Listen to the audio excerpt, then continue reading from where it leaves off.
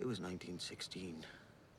A few years into the war, I was in the army, infantry. Gwyn's Shorts, All Welsh division over in France. Episode 14. Please don't go. I can always... No! Gwyn woke up with a start, and he looked around him, obviously confused. Look at what you have done. Me? You were the one willing to tase me.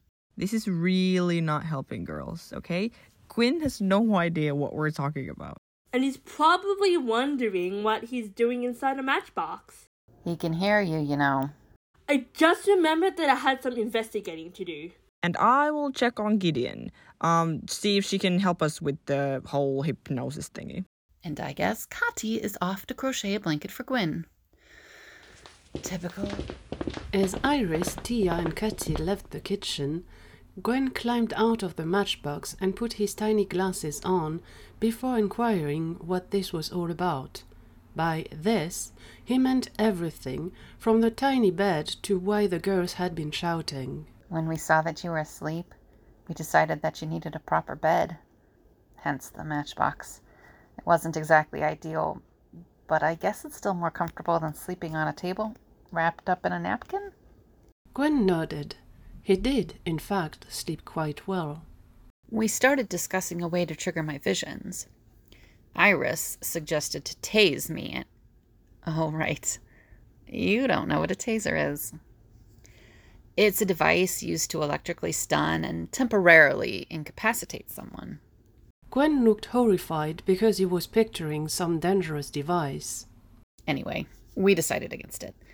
And to try hypnosis instead, we're hoping that Gideon can help us.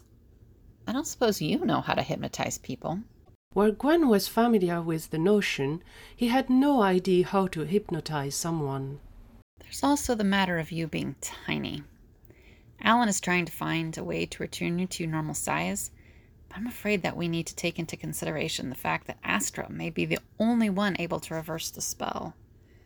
I have a feeling that this idea will not sit well with Alan, and I'd like to know how you feel about it.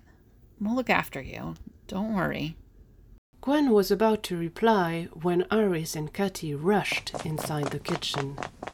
Alan has lost it. He has decided to go back to the time prison and free Astra. What? That's true. Gary told him that only Astra can turn Gwen back to his normal size. Tia is trying to convince him that it's a very, very bad idea and... Uh-oh. Gwen fainted. I guess you should put him back in his matchbox bed. This is not funny, Iris. Meanwhile, in the library... I get it, Alan. It's not easy on you.